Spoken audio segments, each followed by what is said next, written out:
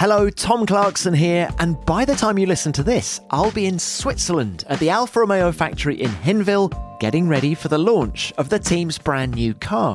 So for today's 30 Days of Beyond the Grid, let's hear from one of the guys who'll be driving the C43, Valtteri Bottas.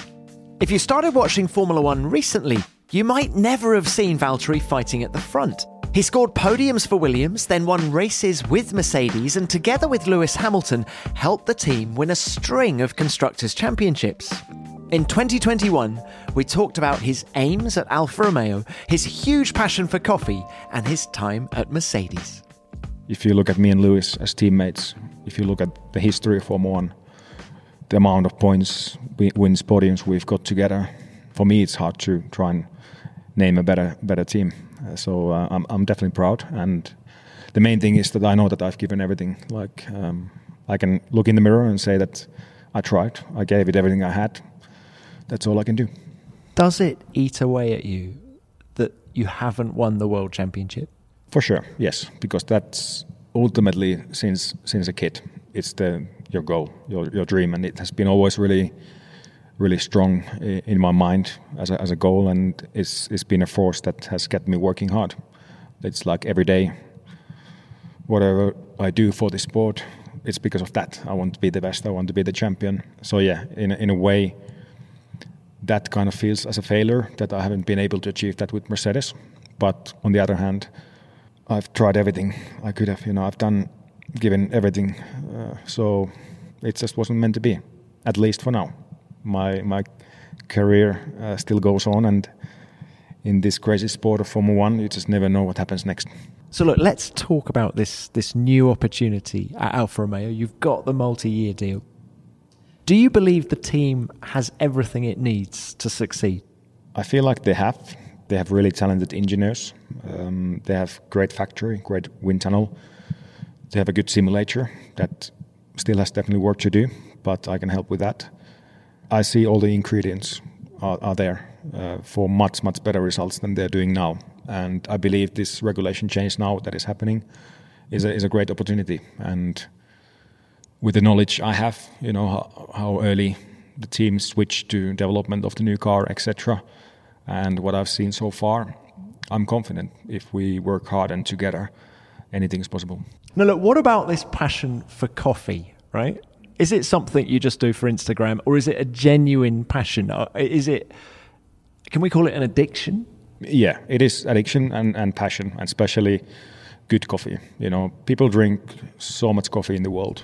I've just got to interrupt you, right? So obviously people can't see your face right now, but you've suddenly put your serious face on. We're talking about coffee here. Yeah, exactly. Yeah, because it's an important thing. And I want to encourage people to drink more good coffee and from good sources, because there's massive differences on like a bulk type of coffee, where it comes from, how it comes from, how much actually the coffee farmers get out of it, etc. So I'm one of the owners of one coffee roastery in Finland, and we work really directly with the farmers and trying to minimize any middleman taking cuts and so on. And it's great quality coffee, and it's roasted with passion. And yeah, for me, it's an important thing. Now, what does your trainer, Antti, make of this coffee? Because purely from a professional sportsman point of view, does it have side effects, negative side effects? Because obviously it gives you that boost, but also I guess it has the opposite effect as well. If you have too much coffee, yes, it can have negative side effects. In endurance sports, it can lead to stomach cramps, it can lead to nervousness, high heart rate. But if you can optimize the caffeine intake, there actually is benefits proven in endurance sports and also in terms of your focus. So I always try to find that optimal peak of the caffeine boost before the race start. What, so quick espresso before you go to the grid? For me, what works well is between 100 and 120 milligrams of caffeine before a race, let's say 45 minutes before. That's like the optimal.